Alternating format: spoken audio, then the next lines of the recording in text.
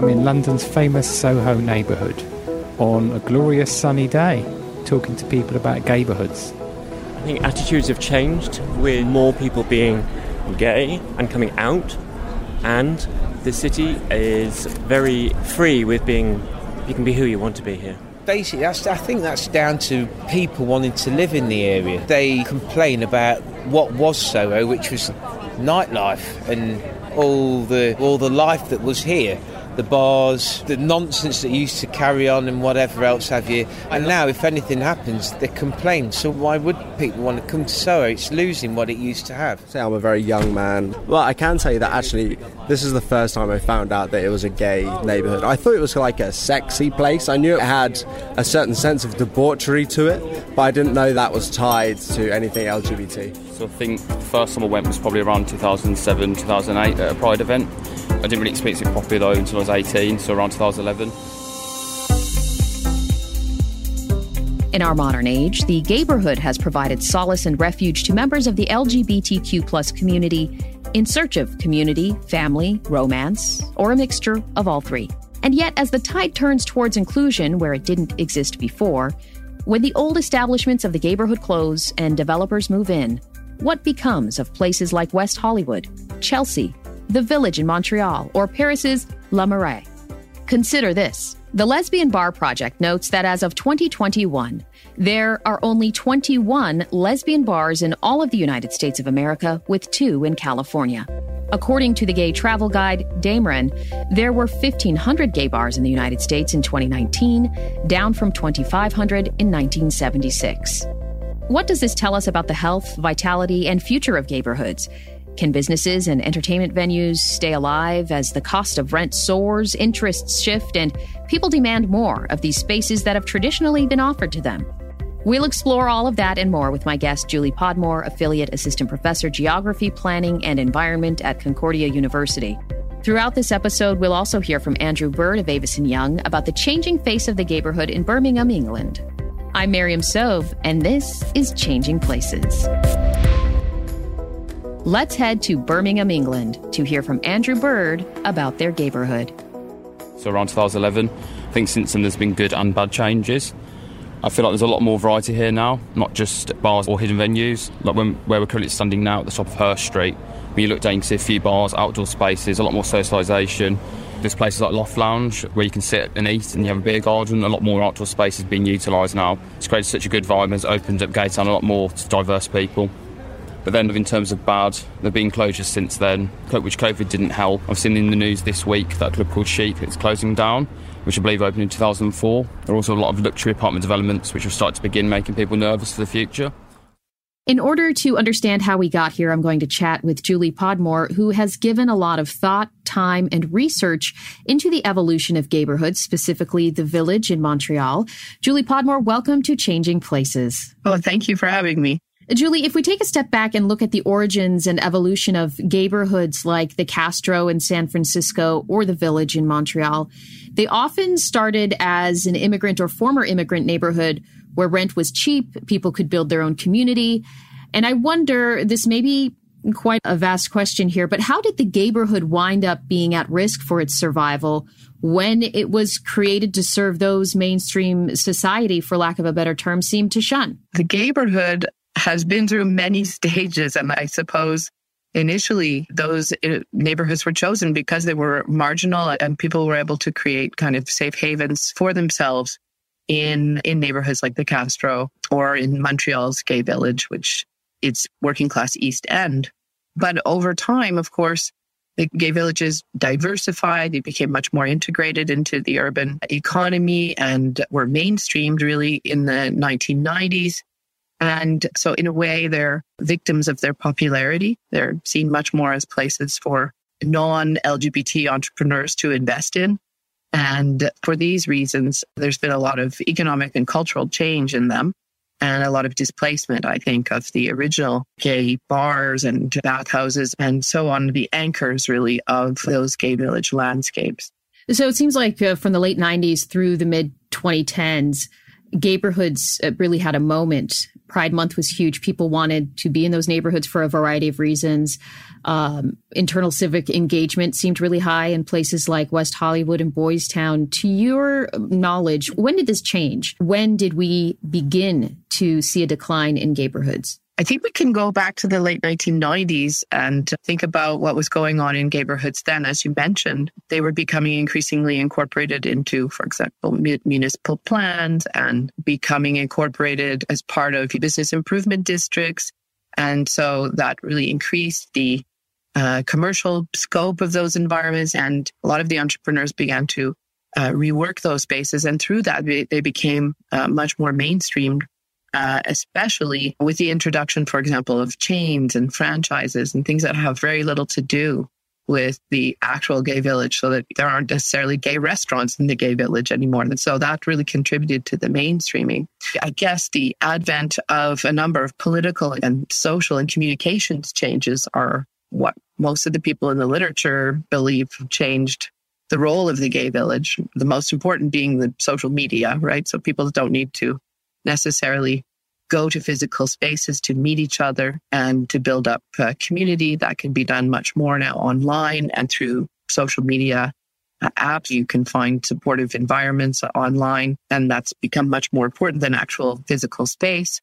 And then, of course, the rise of equality, the non-discrimination clauses against LGBT people, the civic enfranchisement of gay marriage. And here in Canada, that happened in 2005. And all of those things transformed LGBT people into citizens, and therefore having greater number of civil rights. It meant that they were not necessarily as marginal anymore. At least some LGBT people were not as marginalized, those who could be. Of course, that leaves a whole host of other people who haven't been enfranchised that are part of the LGBT community, and the nuances of social class and race and so on and so forth that mean that a number of groups remain excluded and feel disenfranchised, I guess you could say.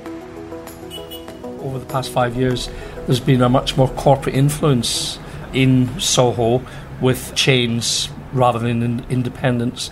And this is due to business rates from Westminster City Council, and also excessive rents with landlords wanting to maximise their spaces. So there's fewer independents and a lot more chains around, which isn't quite good. And I also think that a gay neighbourhood, so has always been a mixed neighbourhood. So, do you think that the changes that you mentioned from society and governments, you're seeing a shift in their acceptance of the LGBTQ plus community, and could that be a reason why some gaybourhoods are disappearing? Aside from technology, is it also just because it's becoming a part of the mainstream that people don't see a need for niche?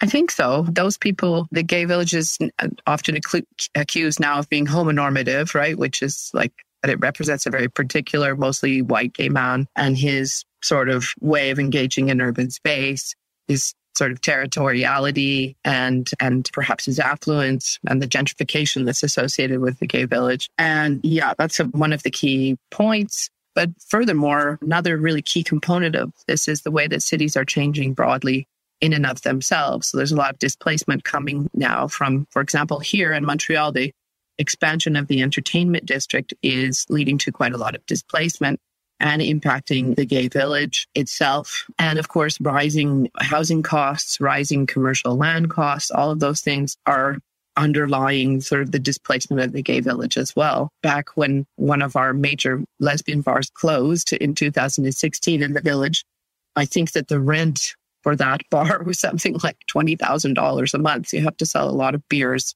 to be able to pay rent for $20,000 a month.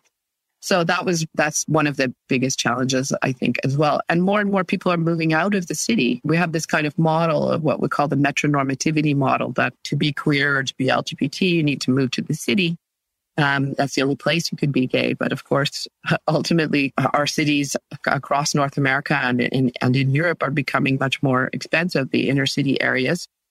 And it means that many people need to move out to find more affordable housing. And that means that there are more and more people living in more suburban environments or in neighborhoods that we might think of as being inner city adjacent and slightly queer friendly. That's another component of all of this, the queer friendly neighborhood. emerging in other parts of the inner city where affordable housing can still be found.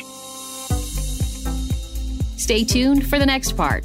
And just a reminder, Changing Places is a podcast brought to you by Avis & Young that continues to explore and question our complex relationship with the built world around us. I'm your host, Miriam Sobe. I hope you're liking the show so far. If so, please share Changing Places with your friends. Welcome back to Changing Places. Before we get back to my conversation with Julie Podmore, let's go back to London to hear what people there think about changes to Soho. I don't like the idea of landlords, any governmental body like a city, doing something to ensure that there's an enclave of LGBT people or Chinese people in it. Sorry, that's the next example. Or anything of the sort. I think that we're all spread out. Many Generation Z people are identifying as LGBT. I think it's like 1 in 6 or something. I don't think that we need to isolate these people anymore for protection. I think that we're a tolerant people and we should spread out that kind of love. I think the landlords should realise that if there were more gay bars opening and it being more like that, there's always a thing about the gay pink pound, so more people have got more money to spend. I think we're a community that's thriving. We have the pink pound. We've probably got a spare cash to spend and disposable income. I think it's definitely a community that businesses, landlords and councils and governments should pay more attention to, purely because of the fact that we have more disposable income. Yeah. I think Soho's more like the heart of London at times, and if that's lost, it'll be a real shame. It's not even being pushed out to the edges anymore, because those little mini gaybourhoods are also being lost. So, Julie, let's look ahead to the next 10 or 20 years to see what you think lies in store for gaybourhoods. But first, let's head back to Birmingham to hear from Andrew Bird. We'll be back after this. So we're here on Kent Street now. It's halfway down Hurst Street. It's home to Nightingale's and Sidewalk Bar is on the corner. For me, this has always been the centre of Gay Town. Nightingale's was the first gay club I've ever been to, and probably my favourite. And I'd probably say the most popular club now, which has survived since I've started coming anyway. Luckily, I've been told the lease has been renewed since, and so I'm really glad that she's still standing. For me, this was the first club I could be myself and not to worry about homophobia, to witness all different types of people all getting along and having fun without the worry. It's an important place for the community, and I don't think Gay Town would be the same without it. Which, just further down the road on Lower Essex Street, a club called Deviate used to be located. I believe it opened in 1999, but sadly it closed down after the sale of the venue in 2011. From what I've been told, it was one of the best places to be. A lot of people saddened by the news when it was closing down and still speak fondly of it now, which reminds me to be grateful for Nightingales and other clubs that are still operating. Julie, what are you seeing in gaybourhoods right now when it comes to things like services and entertainment options? Are those still stuck in city-centric gaybourhoods, or are you seeing a push to suburban and rural areas? My project on queering suburbia with Alison Bain at York University, we've found that there is really, over the course of our study over the last 5 years, the emergence of, for example, suburban support centers for LGBT youth. And even here in the Vancouver region, gay prides that have developed in the suburban municipalities. I think what's happening is there's a combination of the displacement of LGBT adults and sometimes even seniors from the center of the city. And meanwhile, young queer people, LGBT identified in suburbs, are coming out a lot earlier. There's a lot more support for that. And so they're coming out when they're living in suburbia with their families. 70% of all North Americans live in suburbs. So a lot of my work has been on the response of municipalities and how, not all suburban municipalities, but some will try to mark that inclusion by having things like by holding proclamations of Gay Pride Day or of the International Day against homophobia, transphobia, and biphobia, as well as raising rainbow flags, for example, or even painting rainbow crosswalks in their suburbs so that they can mark themselves as inclusive. I'm not saying that those don't go uncontested because, very often rainbow crosswalks are vandalized in suburbs, but we're starting to see like an emerging sort of queer politics in suburbia that's quite visible and quite public and quite central to the politics of inclusion in those spaces. Yeah, I think you look at Gen Z and the whole sort of gay, lesbian thing doesn't really exist for them. It's less relevant to them. But I think there's still a nice feeling to come somewhere which is quite sort of gay and, I don't know, local, I suppose. Kind of going back to the origins of gaybourhoods, if folks can't afford to live in the Castro or Boys Town, they don't want to move back to the suburbs. What's the option for them? Are they moving to cheaper neighborhoods in order to form new gaybourhoods aligned with their individual expression or interest, for example? One of the ways we can think of this is as gaybourhoods are losing their prominence as places to live in, and also places where LGBT people consume specific forms of entertainment and community, for example. And we have to think that there are a number of different kinds of spatial formations emerging, I guess. One is the sort of queering of suburbia, the decline, and another is the decline of the village. And I think another element of this is the rise of what we might call the queer-friendly neighborhood. So you have more and more people who, let's say, because of increased social rights and enfranchisement, are quite comfortable living in any neighborhood, not one that's necessarily designated as queer, and maybe even take pleasure in living in a neighborhood that is a culturally diverse neighborhood where they feel a sense of acceptance and anonymity even. And this has typically been the way that lesbian neighborhoods have actually formed. But more and more now we're starting to see certain neighborhoods identified as maybe being queer friendly. They're friendly to diversity in a broad sense. Usually that's referring to ethnocultural diversity as well as LGBT populations. And those are usually other inner city neighborhoods. And they are right on the frontiers, usually, of gentrification, right? So, of course, a lot of LGBT inner city residents are very much both displaced by gentrification and really wrapped up in it, often at its frontiers in their search for a place for acceptance or a neighborhood where they feel comfortable, an area that's queer-friendly. Yeah, I think the queer-friendly neighborhood is one of the sort of rising phenomena. And each of them will have, for example, different social characteristics. For example, here in Montreal, I've done a study on the Queer Mile End, which is like Brooklyn. I don't know the equivalent in Los Angeles or San Francisco, but it's a hipster neighborhood. And it's also partly a queer neighborhood associated, of course, with artistic production in the creative city. And that's where upper middle class young queers live. But we can find other neighborhoods, for example, because Montreal's divided into English and French. In the East End, it's like really politicized queer francophones living in a neighborhood called Hochelaga Maisonneuve. And in the West End, a neighborhood called St. Henry is more sort of English and has different composition. So sorting out of the queer city into different and new pockets, I guess you could say.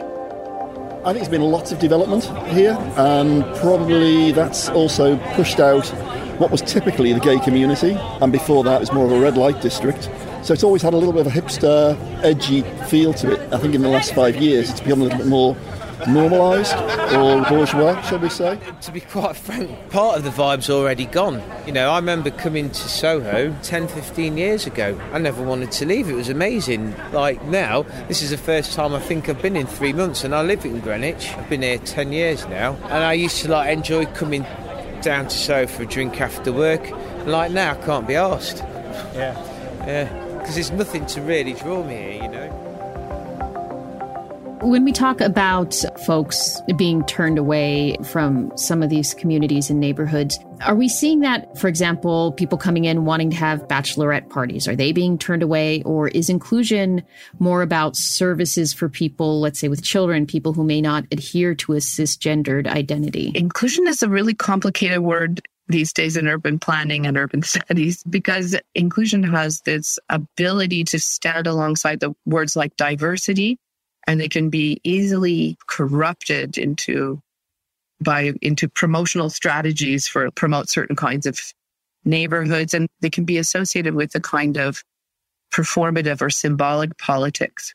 That doesn't necessarily always mean providing resources for a group, but rather just saying, okay, for example, here in Montreal, they decided that they want to change the name of the gay village. Historically, it was called Le Village Gay in French. And many people feel that that's not inclusive enough, for example. I don't think a name change is going to change, for example, the resources that are available in terms of the community spaces and the commercial venues and so on and so forth. Inclusion sometimes can be highly symbolic in that way rather than being substantive in terms of actually making a change where people will want to come back to the gay village or find it a viable place, a place full of resources for themselves. That would require a lot of work on the part of municipal governments, I think, to really recognize that gay villages were historically commercial spaces. And without those commercial spaces, they won't exist. And so the only way to combat that really is to build more subsidized community spaces that will bring people back to that environment, whether it's community center right at the center of the gay village or other kinds of maybe more experimental community sites that might put the LGBT archive beside a youth center or something like that and create synergies between them. It could be all kinds of ways of transforming that space, but it takes a lot of government initiative really to support the cultural infrastructure necessary to preserve gay villages. When a gay neighbourhood or even places like Chinatown will cease to exist, then it's just changing the city to something that it is always been. I've lived in London for too many years, and it's always stayed the same. So if you change a neighbourhood, it's no longer Soho, and Soho has just got a reputation of being gay, Chinatown, and the place to come and visit in the evenings. I take issue with the word gaybourhood because Soho has always been an incredible, diverse, creative industries, shop workers, all sorts, nightclub people. So it's always been a very mixed kind of space where gay people have felt safe, and independent owners of bars and restaurants who want to open up a gay venue have no issue there. And there's always been a mixture with non-gay people as well. So gaybourhoods, I would say Soho's never been a gaybourhood. And it does sound a bit North American to me, that term anyway. Okay. With people moving out of gaybourhoods, I think part of it is a natural shift we have as we get older. We want to move out of the city and have bigger places and more green spaces. An example of this in Birmingham is King's Heath, which is getting quite a popular area. I think a lot of it, though, is to do with the luxury living spaces that are becoming so more expensive, which is pricing many people out. I think coupling that with the venues closing down and the feeling that Gaytown lacks security and CCTV, people are not getting the benefit they used to have, so they move out and just come in and visit and then leave. I think the evolution has to be around having more variety. As far as I'm aware, there's only one dedicated space for gay women, the Fox Bar. I think we need more restaurants, cafes, leisure facilities for people to do things beyond drinking. I think if we have more affordable living, particularly having places for the older LGBTQ plus community, it will make the safe a lot of space and more inclusive for everyone. And I think that's the best way we can evolve. Julie, if we look ahead to the next decade or two, what do you think lies ahead for gaybourhoods, not only the village in Montreal, but around the world? I would like to say that I think that they will be around because they serve such an important function for people who are migrating from different countries, for example, or a young person coming to the big city from a rural area, hoping to find people like themselves. It's really important to have this physical kind of space that people can go to and identify with. But I think it's probably go through a complete decline because really what I see there is the commercial venues, they're no longer very specific. I personally don't need to go to the gaybourhood, and there's nothing offered to me there or to many other people there that you can't find in another neighborhood. The only thing would be the bars, for example, but those are declining in numbers all over as well. I think really the only solution is a cultural one and support for maybe cultural organizations and ensuring that they continue to be located in those environments to pull people back. But I don't think that we can depend on the commercial infrastructure of gay villages to create a future for the gay village, basically, because they're just business and enterprises for the most part. And also, I can speak from the Montreal perspective, but I'm sure that's just going on in many other places. Of course, there's all kinds. Gay villages have made parts of the inner city attractive spaces for investors. And that has ultimately meant that there are now large redevelopment programs and projects that are associated with that space. And ultimately, that really changes the dynamic in those spaces. It's difficult to find a way to build the vitality of those spaces when there's a dramatic change in the residents brought by urban redevelopment programs. Julie, thank you for joining us on Changing Places. Oh, thank you so much for having me. And finally, Andrew Bird. The changes within wider society are making gay towns less relevant, I feel, or like staple to people now. We're seeing LGBTQ people and our culture being made more mainstream, like drag brunches and raves and different events, which are a lot more inclusive. I feel like people are a lot more likely to go to these venues and events because they're a lot more comfortable for everybody, at least not being afraid to be LGBTQ, which then makes a gay town less relevant. We've got places like Albert Schloss, which is one of my favourite places to go to, which isn't within Gaytown, but it is bringing us into the mainstream. and it makes us feel safe. I think the future of Gay Village is more inclusivity. We should be focused on catering for all aspects of the community, not just gay clubs and bars, spaces for all members of our community. We need special housing, social housing for older LGBTQ people. We need more affordable living spaces. We need more safe spaces for women and non-binary people. We need community centres or careers advisors to help everybody at all ages and aspects of their life. I think if we can create a safe space and a sense of belonging for everyone, we can secure the future of gaybourhoods. I'd like to thank Julie Podmore and Andrew Bird for taking the time to talk to us about the world of gaybourhoods. I think one thing that stuck out to me is how changes in moods, attitudes, ideals, goals, and even federal policy can begin to change spaces in a very quiet, subtle way. For many, the gaybourhood seemed like a fixed, settled idea. Some had their own representative in government, others became entertainment beacons for people around the world, and yet the winds of change happen. People move, businesses close. A new generation of people demand more of a gaybourhood than it can or is willing to provide. And perhaps that's not a bad thing. If more services and choices overall are located in other parts of the city, in the suburbs and in rural areas, then in theory, everyone wins. But a gaybourhood, like most neighborhoods, must continue to change, evolve, and demand to stay relevant into the next fiscal year, the next decade, and far beyond.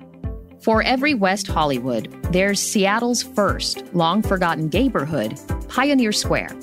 Yes, things come and go, but a community, in whatever form it takes, must continue to fight for its very existence. I'm Miriam Sobe. This is Changing Places. Changing Places is brought to you by Avison Young. Our producer is Andrew Pemberton Fowler. Our sound engineer is Patrick Emile. Our producer assistant is Hugh Perkich. Additional production support is provided by Jar Audio.